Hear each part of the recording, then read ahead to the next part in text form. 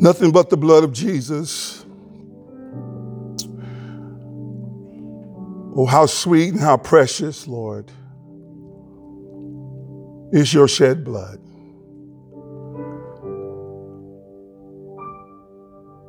There is no salvation that can be found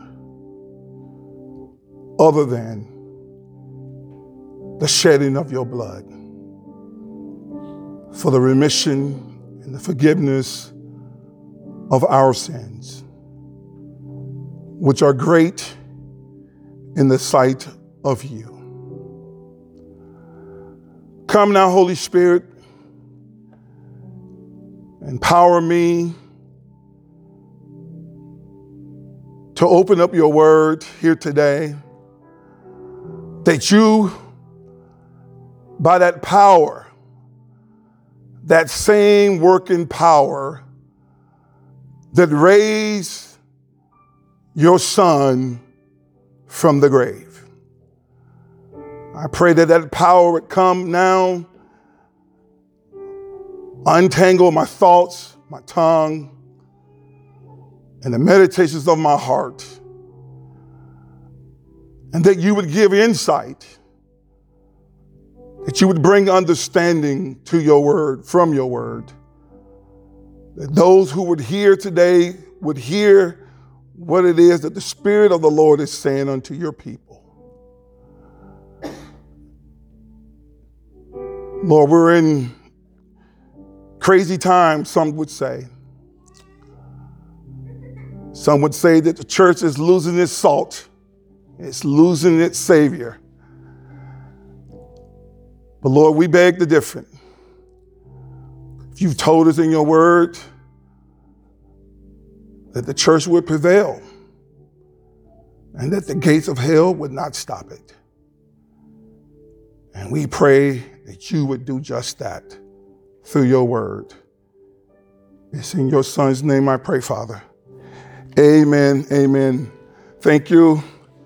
Thank you for all of you who have come out on this great, nice day of weather,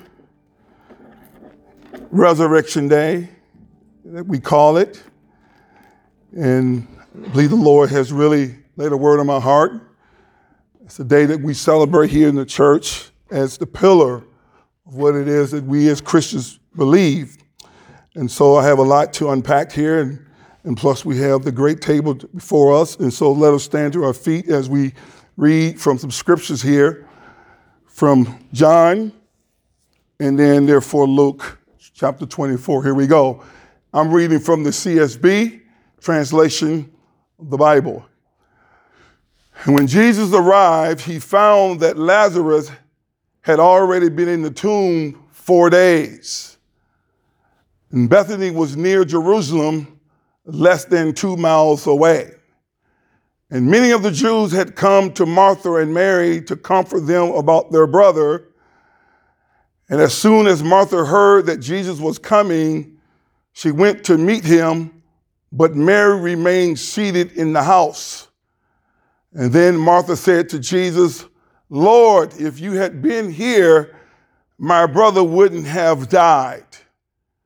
Yet even now I know that whatever you ask from God, God will give you." "Your brother will rise again," Jesus told her. And Martha said to him, "I know that he will rise again in the resurrection at the last day." And Jesus said to her, "I am the resurrection and the life. The one who believes in me, even if he dies, will live.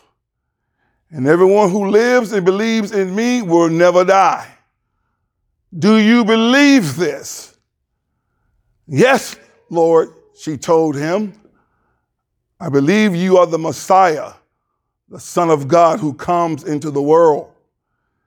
And having said this, she went back and called her sister Mary, saying in private, "The teacher is here and is calling for you."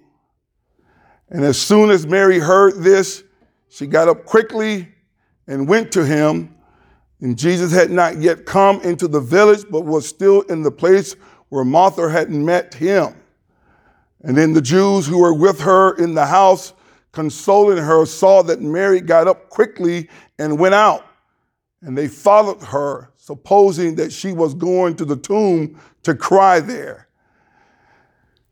And as soon as Mary came to where Jesus was and saw him, she fell at his feet and told him, "Lord, if you had been here, my brother wouldn't have died." And when Jesus saw her crying, and the Jews who had come with her crying, he was deeply moved in his spirit and troubled. "Where have you put him?" he asked. The Lord, they told him, "Come and see." Verse 35, shortest verse in the Bible. Jesus wept. And so the Jews said, "See how he loved him." But some of them said, "Couldn't he who opened the blind man's eyes also have kept this man from dying?" And then Jesus, deeply moved again, came to the tomb.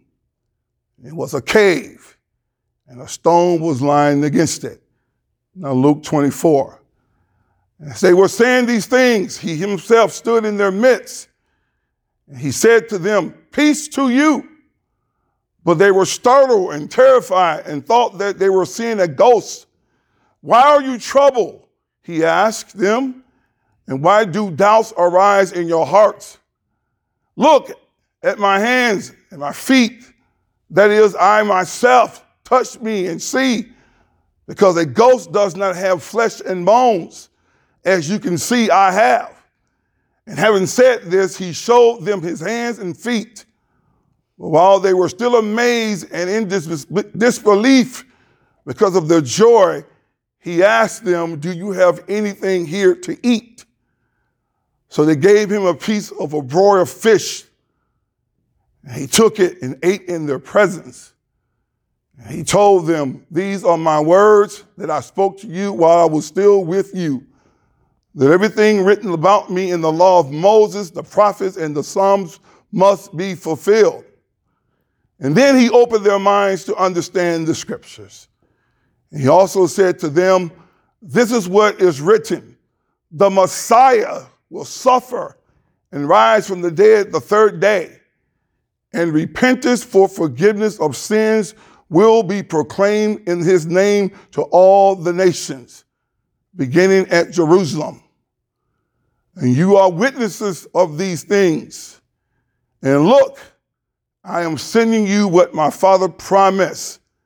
As for you, stay in the city until you are empowered from on high." The grass withers and the flower fades.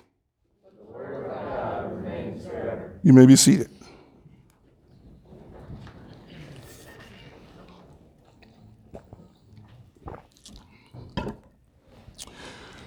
It was in the beginning of March 2020 of last year that COVID-19 shut down most of the world, at least from what we can know, the known world. What they did in the Amazon, nobody knows. But for the world that we could see, it was shut down. The whole world went into a lockdown, and we hid behind the doors of our homes because of the looming fear of catching this virus that was bringing death to many across the world. Even professing Christians and churches all around the world gave sway to the tyranny of the threat and the fear of death that this virus presented to those who would endeavor to go outside their doors. The fear of death is a real phobia. Phobia means fear. Study after study shows that it reigns supreme as the top fear among us humans that are created in the image and the likeness of God. And the Holy Scriptures tell us in Hebrews 2:15, chapter 2, verse 15, that all humanity was held in the jaws of this formidable foe called death. To really understand the I am that I am sermon here today, which means Yahweh will provide whatever is needed, that he would become whatever he needs to be in order to deliver us, to rescue us. So therefore, understanding the Messiah's purpose in coming and the vital importance of his resurrection from the grave, and therefore the promise of our own resurrection, we need to understand this enemy called, from the Greek's word for death, thanatos, death. Let me give you some stats on death that you can find on your internet. If you can still trust Google, I'm learning more and more not to trust them. I'm trying to navigate my way around Google because they're starting to try to give you false information. Snopes and all the fact checkers and everything else in between. So I'm just going back to books.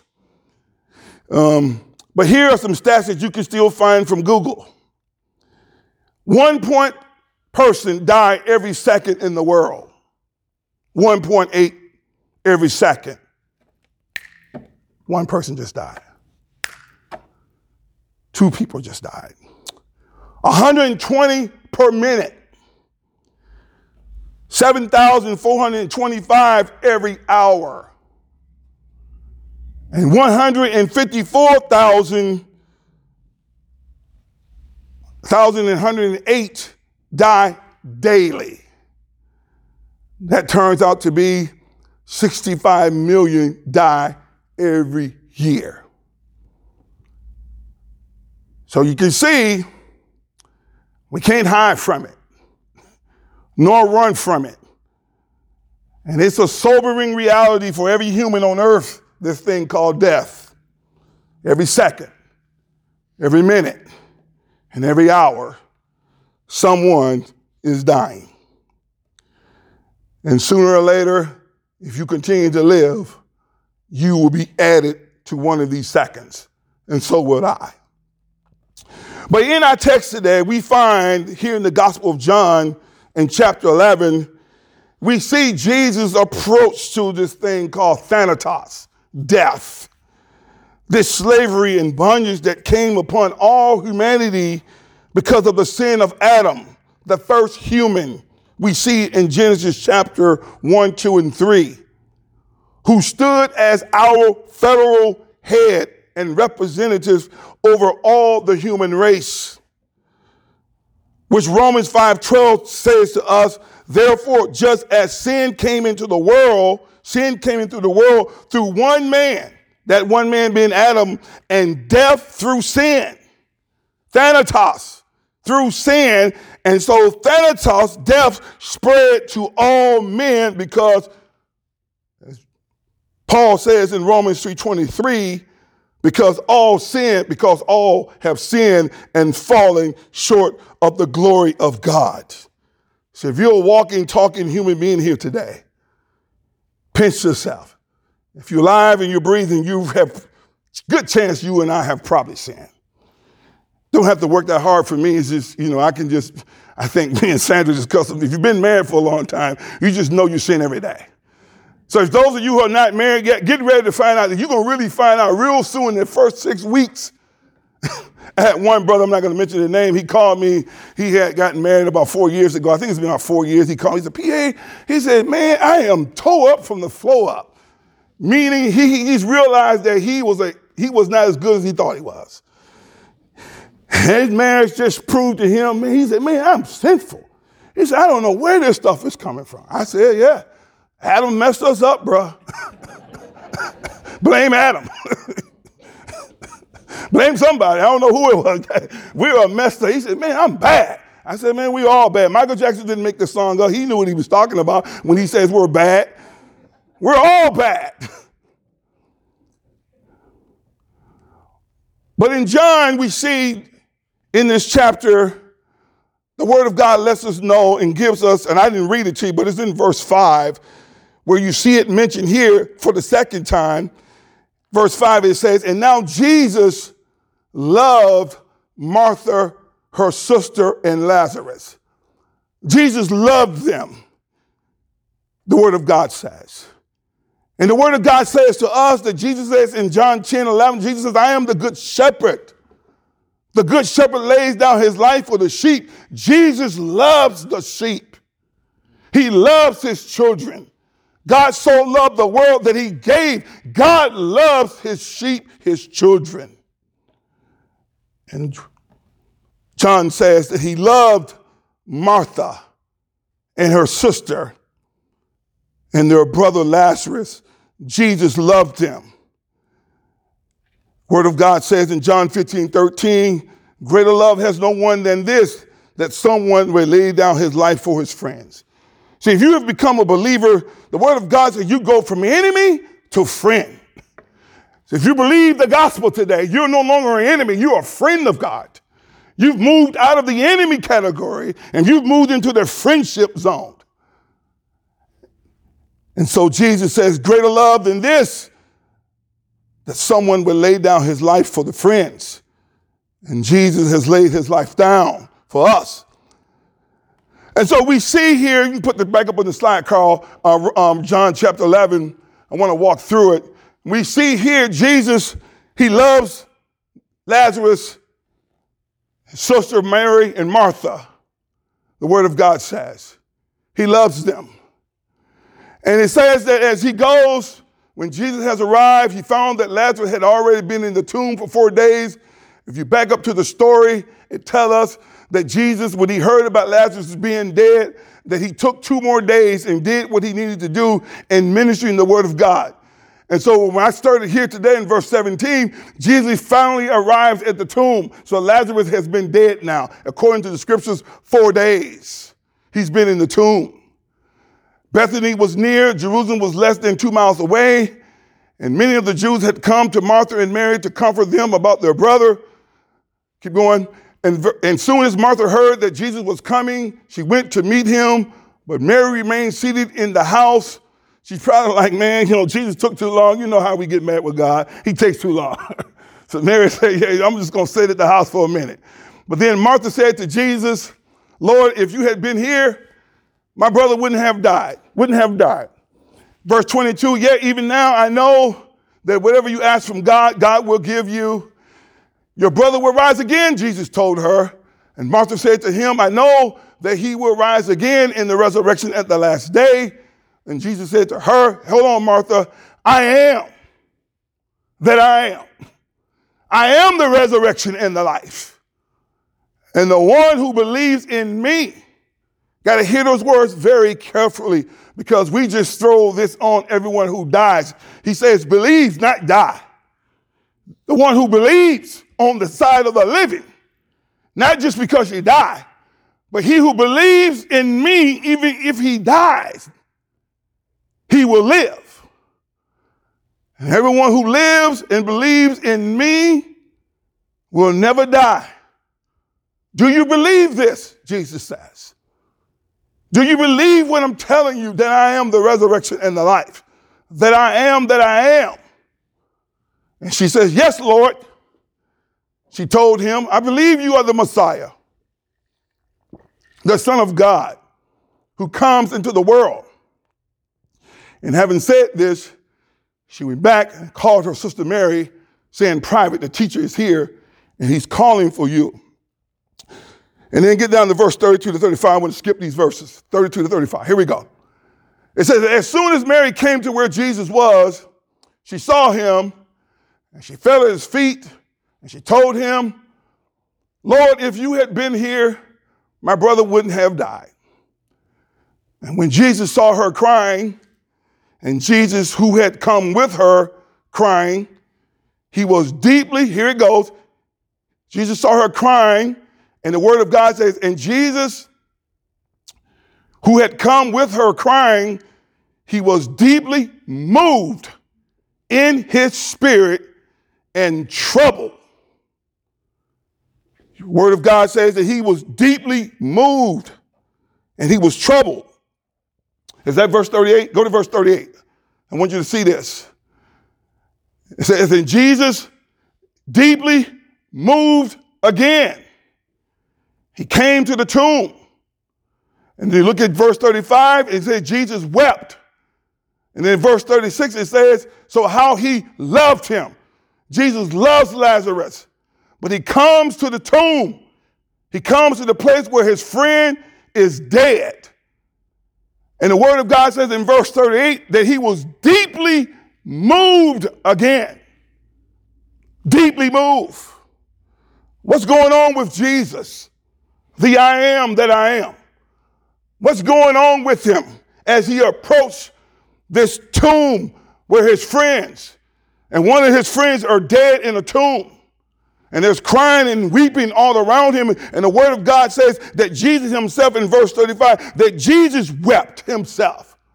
But then in verse 38, it says he comes again, but he's deeply moved. It's hard to explain what's going on here. This word deeply moved here means that Jesus is having a strong sense of indignation. There's a rage that's bubbling up on the inside of the Lord.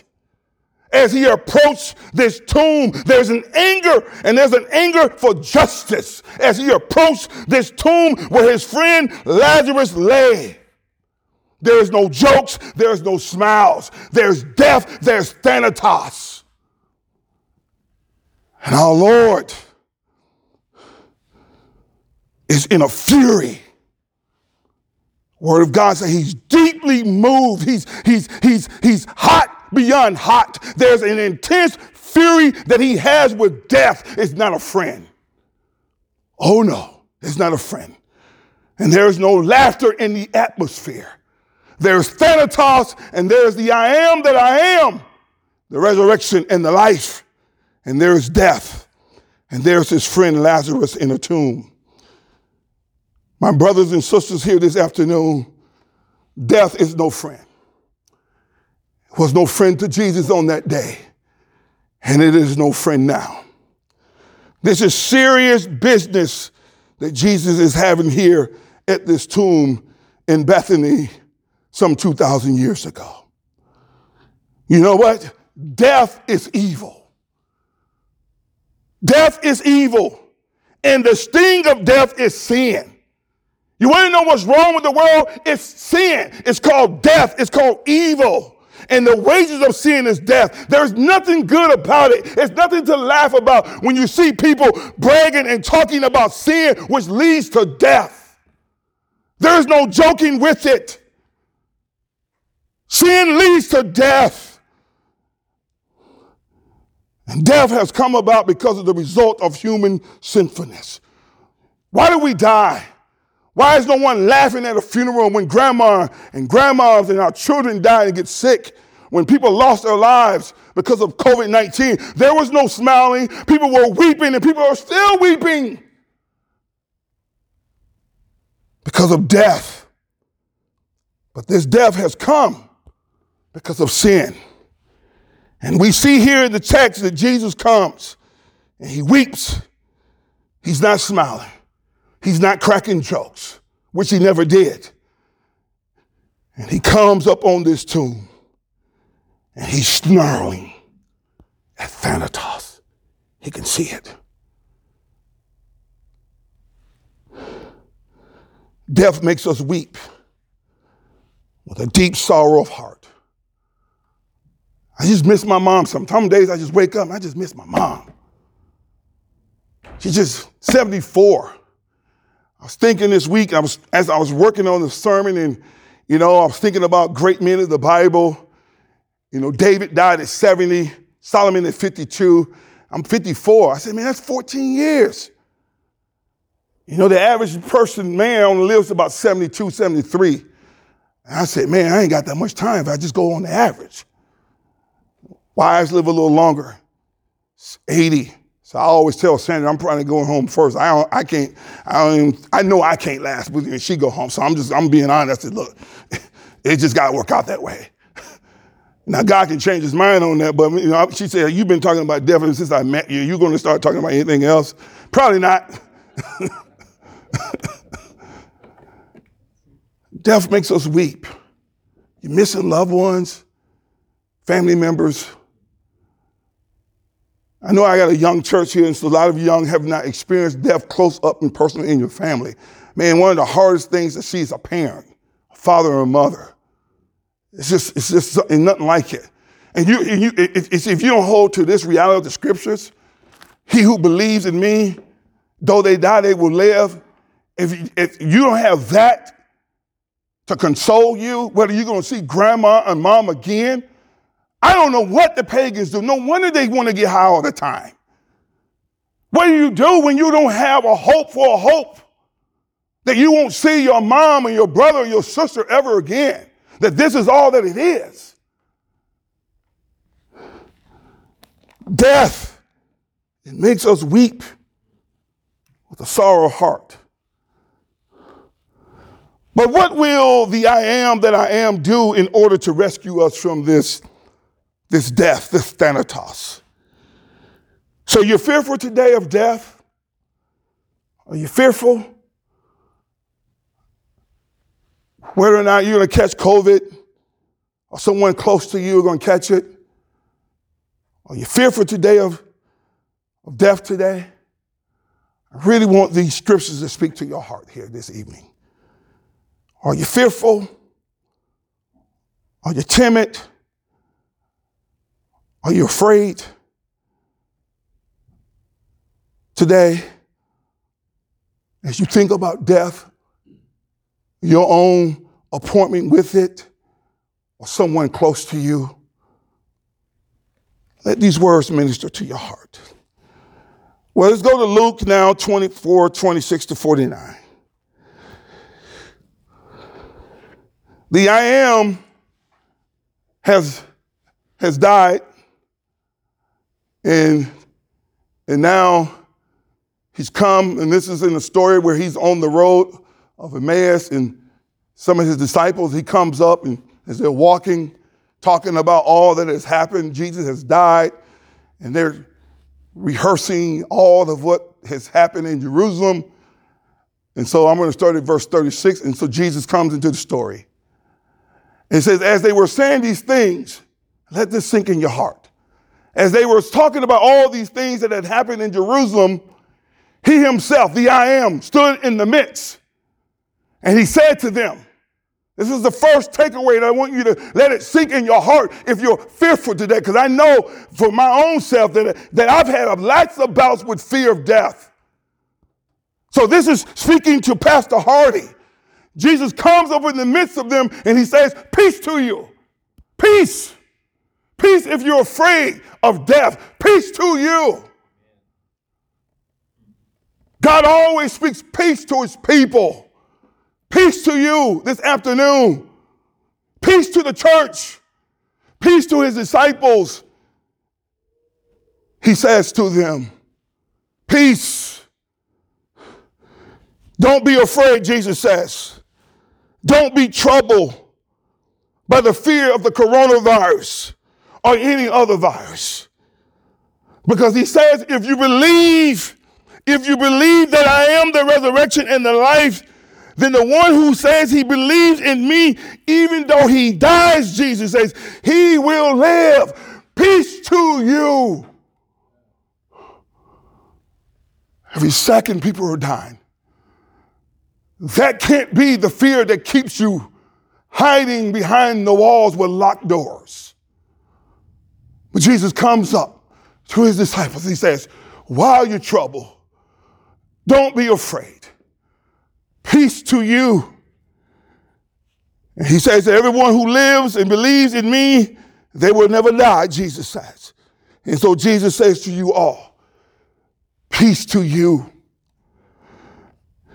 Well, the second thing Jesus says in this text that we see here in Luke chapter 24, that would assure us and affirm us on this thing called the resurrection, is Jesus validates to all of us and to his disciples then and now and forevermore that he's not a ghost. He's not a phantom. He's not a dream or something, but he's fully a real human that has been killed, died, and now he's rose again, and he's truly a human being with a human heart. He says, 37, but they were startled and terrified and thought they were seeing a ghost. And while you trouble, he asked them, why do doubts arise in your hearts? Verse 39, he says, look at my hands, look at my feet, that it is I myself. Touch me, he says. See, because a ghost does not, Jesus says, a ghost, a phantom, it does not have flesh and bones, as you can see that I have. Jesus says to you, peace. He will say to you, I'm real. As you're sitting next to your husband or your wife or your children, I'm just as real as they are right now sitting right next to you. I am not a ghost. I am not a phantom. He says, and then Jesus wanted to show them even more. The word of God says, he said, give me something to eat. I want to show you how real I am. What you got in there, Sister Sandy? Got a cake in there for me? Got some fish? Got some cod? What you got in there? Got a hamburger? A lamb sandwich? What you got in there? And the word of God says, let me read it. It says he showed him his hands and his feet. But while they were still amazed looking at him and in disbelief, because of their joy. And he asked them, while they're falling all over themselves, he says, do you have anything? Now, a ghost, it can show up every now and then, like we down in Sardis, but they don't come on to eat nothing. It's a real human that wants to eat. That's how you know, because you got to put that in your budget. You just can't go in the public where I got ghosts at my house eating. No, that's a human being in that house eating. Flesh and bones. You're not just cooking for ghosts, phantoms. Jesus, you got anything to eat? Good things, but you always got to have food around your house. Some of y'all want to always eat out. No, you got to have food. What if Jesus shows us I need something to eat? He was like, man, let me run the public. Oh, I'm out here. Let me go to Quay's house. You ain't got no food. Tell me, let me run the Publix. No, I'm going down to see Brother Jaquez, man. I know Bree got some up in there cooking good. Do you have something to eat? Verse 42. So they gave him a piece. And look, I want you to see this. This is what we mean when we talk about the resurrection. And what it means for you and myself and all of us who believe this story. So they gave him a piece of fish. Not fried fish. Now, Jesus is still healthy. He said, oh, no. I know what Josh is doing now. I want to stay healthy. Don't give me no fried catfish. I want to be broiled fish. Now, it been me. No, man, dip that in some flour. Put some salt and pepper on that. You know. He didn't say fried fish. Man, look at that word God, broiled. I want you to know he's healthy-minded. Even though he's the Son of God, he's a human body, he still wants to eat healthy.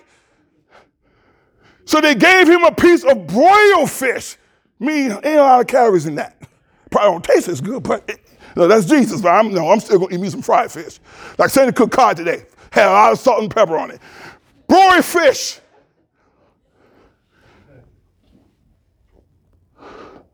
Ghosts don't eat fish. Humans eat fish. And he took it.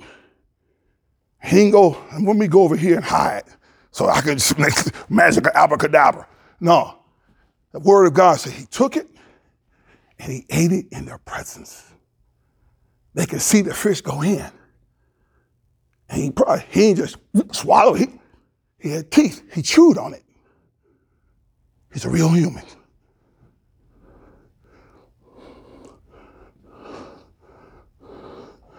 Why is this so important? He ate this food in their presence. He's fully resurrected as he predicted, which is the promise that he gives to every believer, that our mortal bodies that you have now will be clothed with immortality, therefore having glorified bodies. And Paul says in 1 Corinthians 15, Paul says this is going to come about that in a moment, in the twinkling of an eye, at the last trumpet. I don't know when that last trumpet is going to blow, but when that trumpet blow, Paul says your mortal bodies will put on immortality. You're going to have a body just like our Lord did. Physical, flesh and bones, able to eat. That's the story and the power of the gospel. No other story or religion or faith does that or give you that. Only Jesus Christ, him crucified, offers that to us in the heart of the gospel. That you and I will pick up and renewed bodies that would eat, not ghosts floating around. And Paul says, in the twinkling of an eye, we're going to put on immortality. Let me move on, because I got to get going, get to this communion. Well, the third thing he does in this story, affirming to us that we have peace, validates that he's not a ghost, he's real. His resurrection is a real body, a real man, and that he shows them everything that was written in the law of Moses, the prophets, and the Psalms. He says it must be fulfilled. And he taught them that they understand the scriptures, verse 46. So let's go to that, verse 46, Carl. And he taught them that what was written, that the Messiah, saints, don't ever lose a gospel that loses the reality of a Savior that had to suffer because of the sins of the sheep. He says, he said to them, he showed them, starting with the law of Moses, the prophets, the Psalms, that this had to be fulfilled and that it was written that the Messiah, the one that got promised in Genesis 3:15, that he will suffer. Why is he suffering?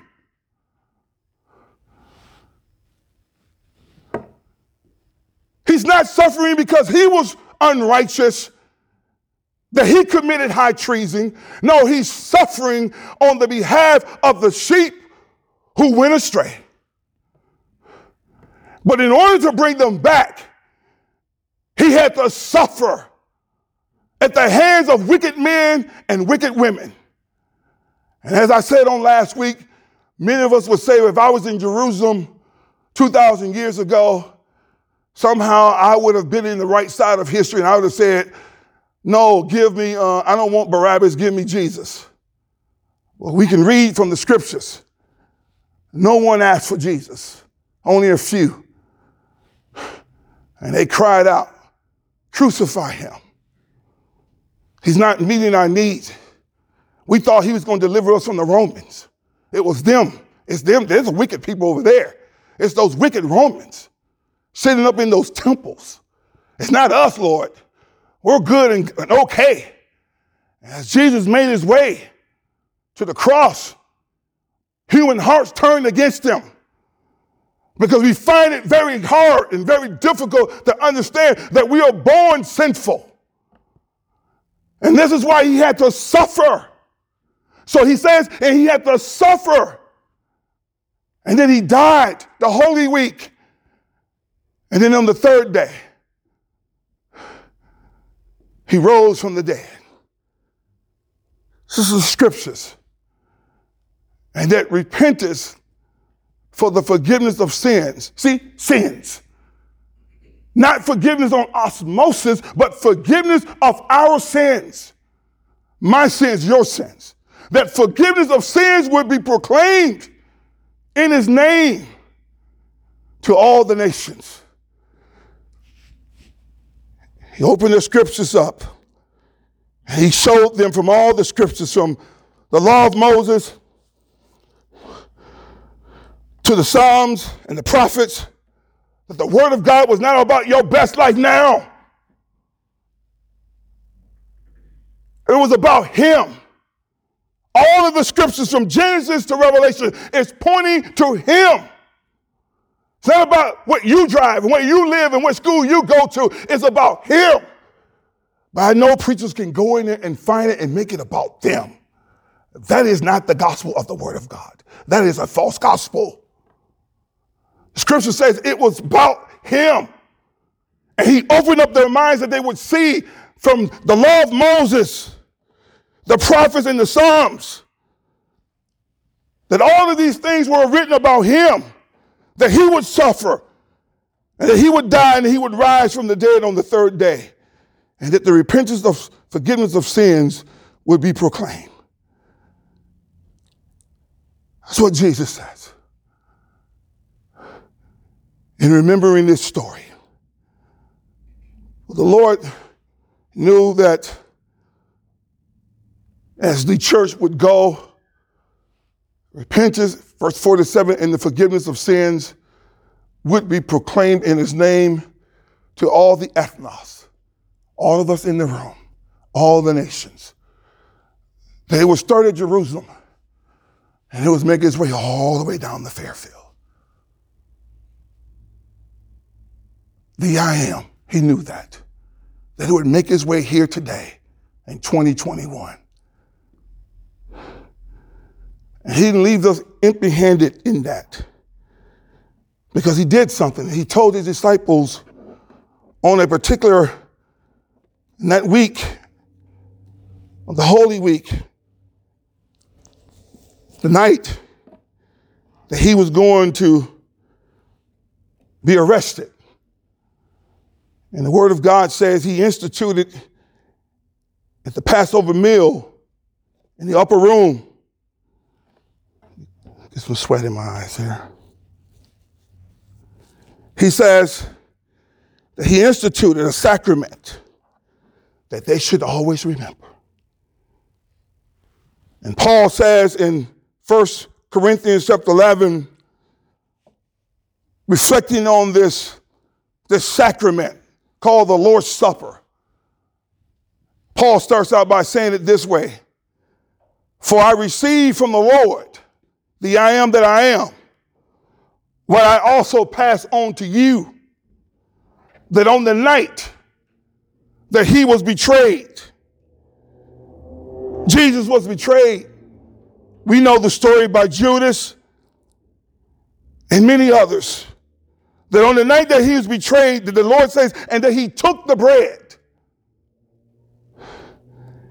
And when he had given thanks, he broke it and said, this is my body, which is for you. My body, the bread represented his body, which was broken for you. I took on the punishment that my Father had for every sinner. But Jesus says, I intercepted that. I became the mediator between you and the wrath of my Father. My body was broken for you. And Jesus says to the church, 2,000 years removed from this moment, here tonight, to do this in remembrance of him. And the word of God says in verse 25, he says, in the same way, he took the cup. And after supper, he said, this cup is the new covenant in my blood. There is no forgiveness of sins without the shedding of blood. In order for God to get us back into a full body, a resurrected body that's glorified, his blood had to be shed. It wasn't a ghost blood. It was a real human blood. Jesus had to feel the pain that death would bring. And he says, as you take this cup, which is the covenant in my blood, do this as often as you drink it in remembrance of me. For as you eat this bread and drink the cup, you proclaim the Lord's death until he comes. And he says to always do this, to always remember what he's done. So I said something earlier. I said I want to be very vulnerable. I talk tough under the anointing as I'm preaching, but I'm human just like you are. And I was choking up a little bit. Well, I choke up a lot, but as I was reflecting on this, and I want you guys, I'm 54 and went to the doctor last week, and my high blood pressure is way up there. Doc said, man, what's going on with you? I said, I don't know, Doc. I'm eating the same, but, Dion would say something different, but who knows what it is. It's in my family bloodline, hypertension. It's just what's truth. And, I get fear of death. I was fear of flying. And I was thinking about this. That's why I want this to go this way. Jesus wants us to remember what he did. That he was not a ghost. And those disciples saw him. And they were startled. And all that he had said to them. And now they could see him. And what God has told us, we haven't seen Jesus with our physical eyes. We believe in our heart of faith that he's just as real as the disciples saw him 2,000 years ago. And Jesus gave us a meal to always take and to remember what he's done. And I had to just say, Lord, I just need to know when I'm clocking out that I believe this gospel story. If you come to my bedside, read John 11 to me. Say, Pastor Hardy, do you believe this? Quote it back to me. Speak it in my ears. Though you die, you will live. And I know as you see the viruses all around, and the church is what it is, but Jesus told us to go into all the world to proclaim his name. We can't do that hiding behind doors. Christians know something. We know the story. Though we die, we live. And so as you come today to this table, and I know death is real, and it's one of the greatest fears, but the story of the gospel is Jesus defeated death. He rose from the grave. That had never happened again. Everyone else that rose from the grave, they died again. Jesus rose from the grave from the death, and he never died again. He went to the right hand of the Father where he now makes intercession for all of us. He didn't die again. There was no bones to be found in the grave. And as we come to the table today, and I don't know what's going to come in the near future, they're telling me there are more viruses coming and more coming. But we must believe that though we die, I don't know what date God has numbered for me when I'm going to go out. But what I want to know is that when I do die,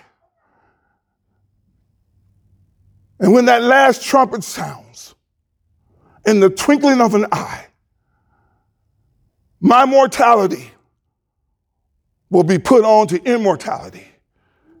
And I too, and you and I, will have what Jesus, through the gospel, that he has promised us. And so that's my gospel offer to us. But if you're here today and you say, Pastor, I don't know if I believe that story yet.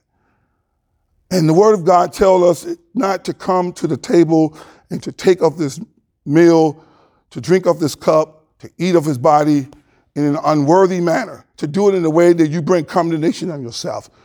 You want to be a believing Christian. You could be weak in your faith, saying, I'm weak, I'm just sinning a lot. That's a different story. Do you have conviction of your sin? Do you feel like what you're doing is wrong, that God is not pleased with that? Because sinners who are unregenerate, they don't have any conviction.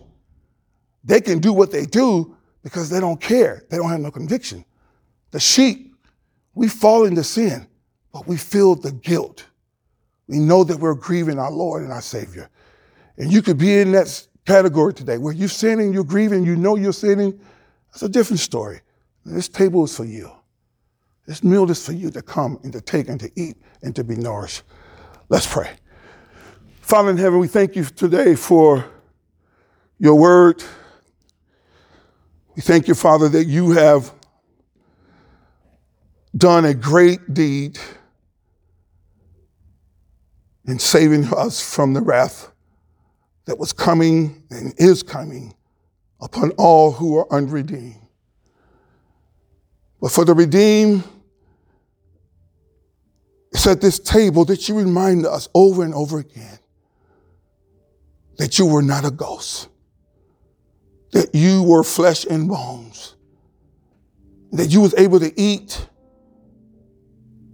to prove to the disciples and the whole world that you were the Son of the living God, the Messiah, the one that was promised in Genesis 3, verse 15. And Lord, I know my own struggles with fighting against fear of death, the phobia, thanatos. It's real. Through your word today, you say to all of us, peace to us. You're right there next to us. And I pray that as we come to this table, this Resurrection Sunday, that you would infuse us with that hope that comes from the gospel, a living hope, a living resurrected hope, and fill our hearts up. This I pray in Jesus' name, amen. This Michael going to give a few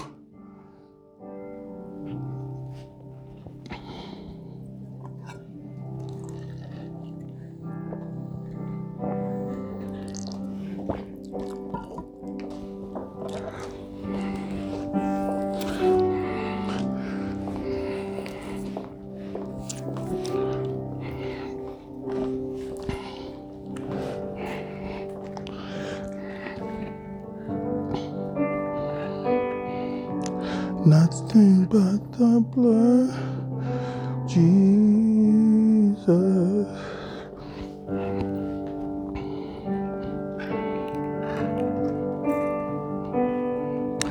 Nothing but the blood, Jesus.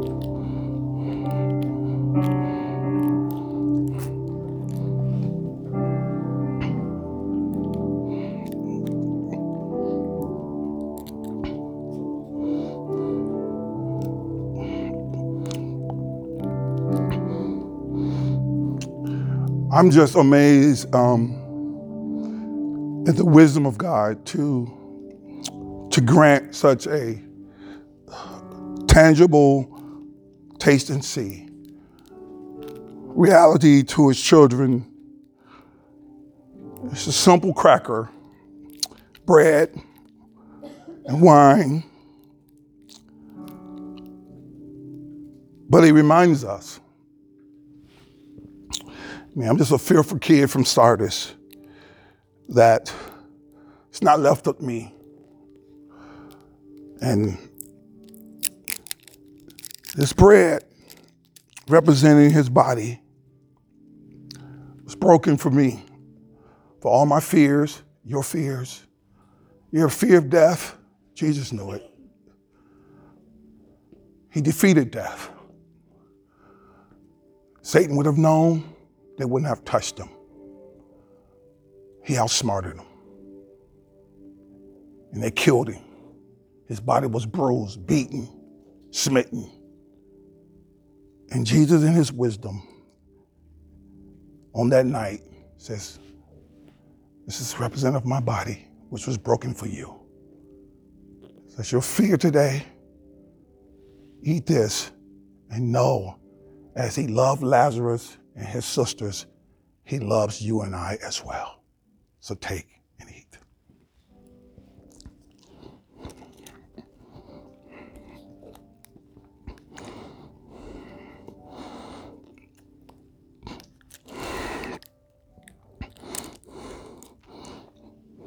The greatest trick of the enemy, prosperity gospels, is trying to communicate to humans that they can earn their way into the presence of a Holy One by achieving a righteousness of their own standards, their own hard work. But this cup reminds us.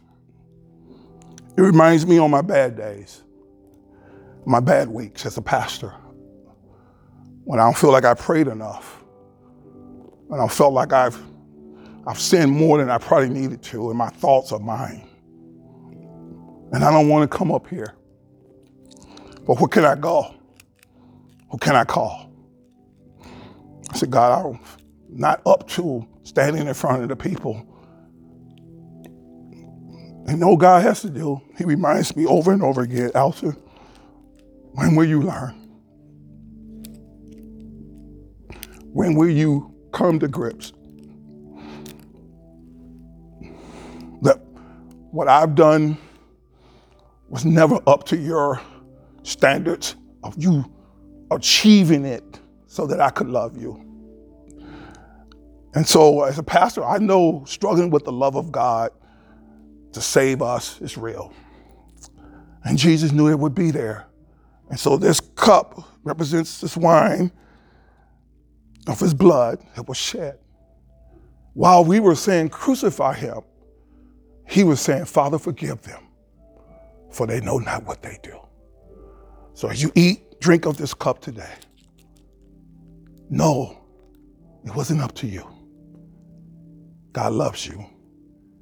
And because of what he's done, you have received the forgiveness of your sins, which is in his blood. Please drink.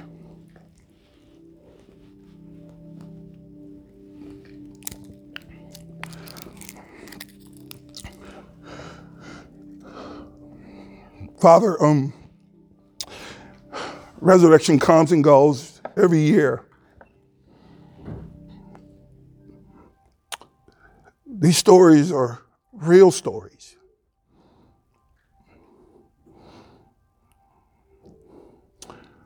You're a real God.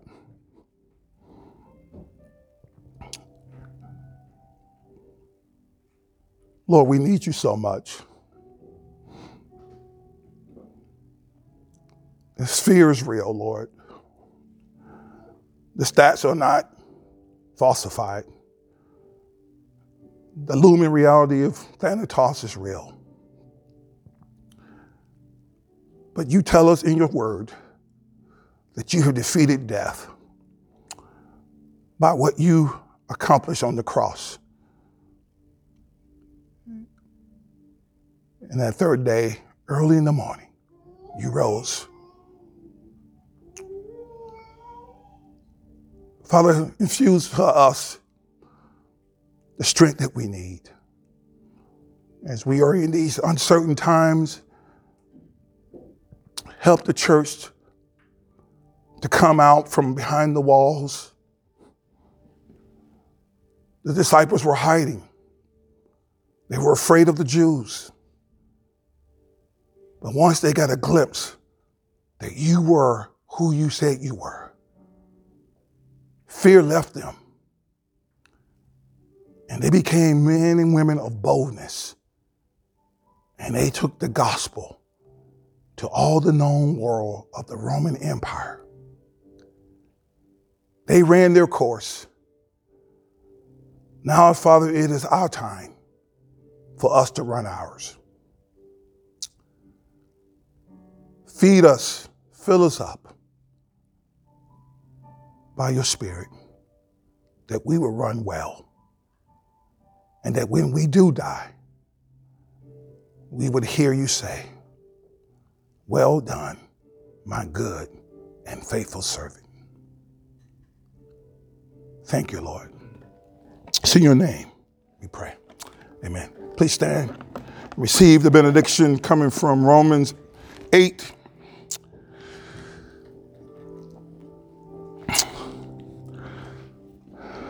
(37 to 39). So no, let me actually start at verse 36. As it is written, because of you, we are being put to death all day long, and we are counted as sheep to be slaughtered. Know that in all these things we are more than conquerors through him who loved us. For I am persuaded that neither death nor life, nor angels nor rulers, nor things present nor things to come, nor powers, nor height nor depth, nor any other created thing will be able to separate us from the love of God that is in Christ Jesus our Lord. Be blessed, and you are dismissed. Amen. Reminder, if anybody wants to go see the new building, walk across the street and open it up right now. Anybody welcome today?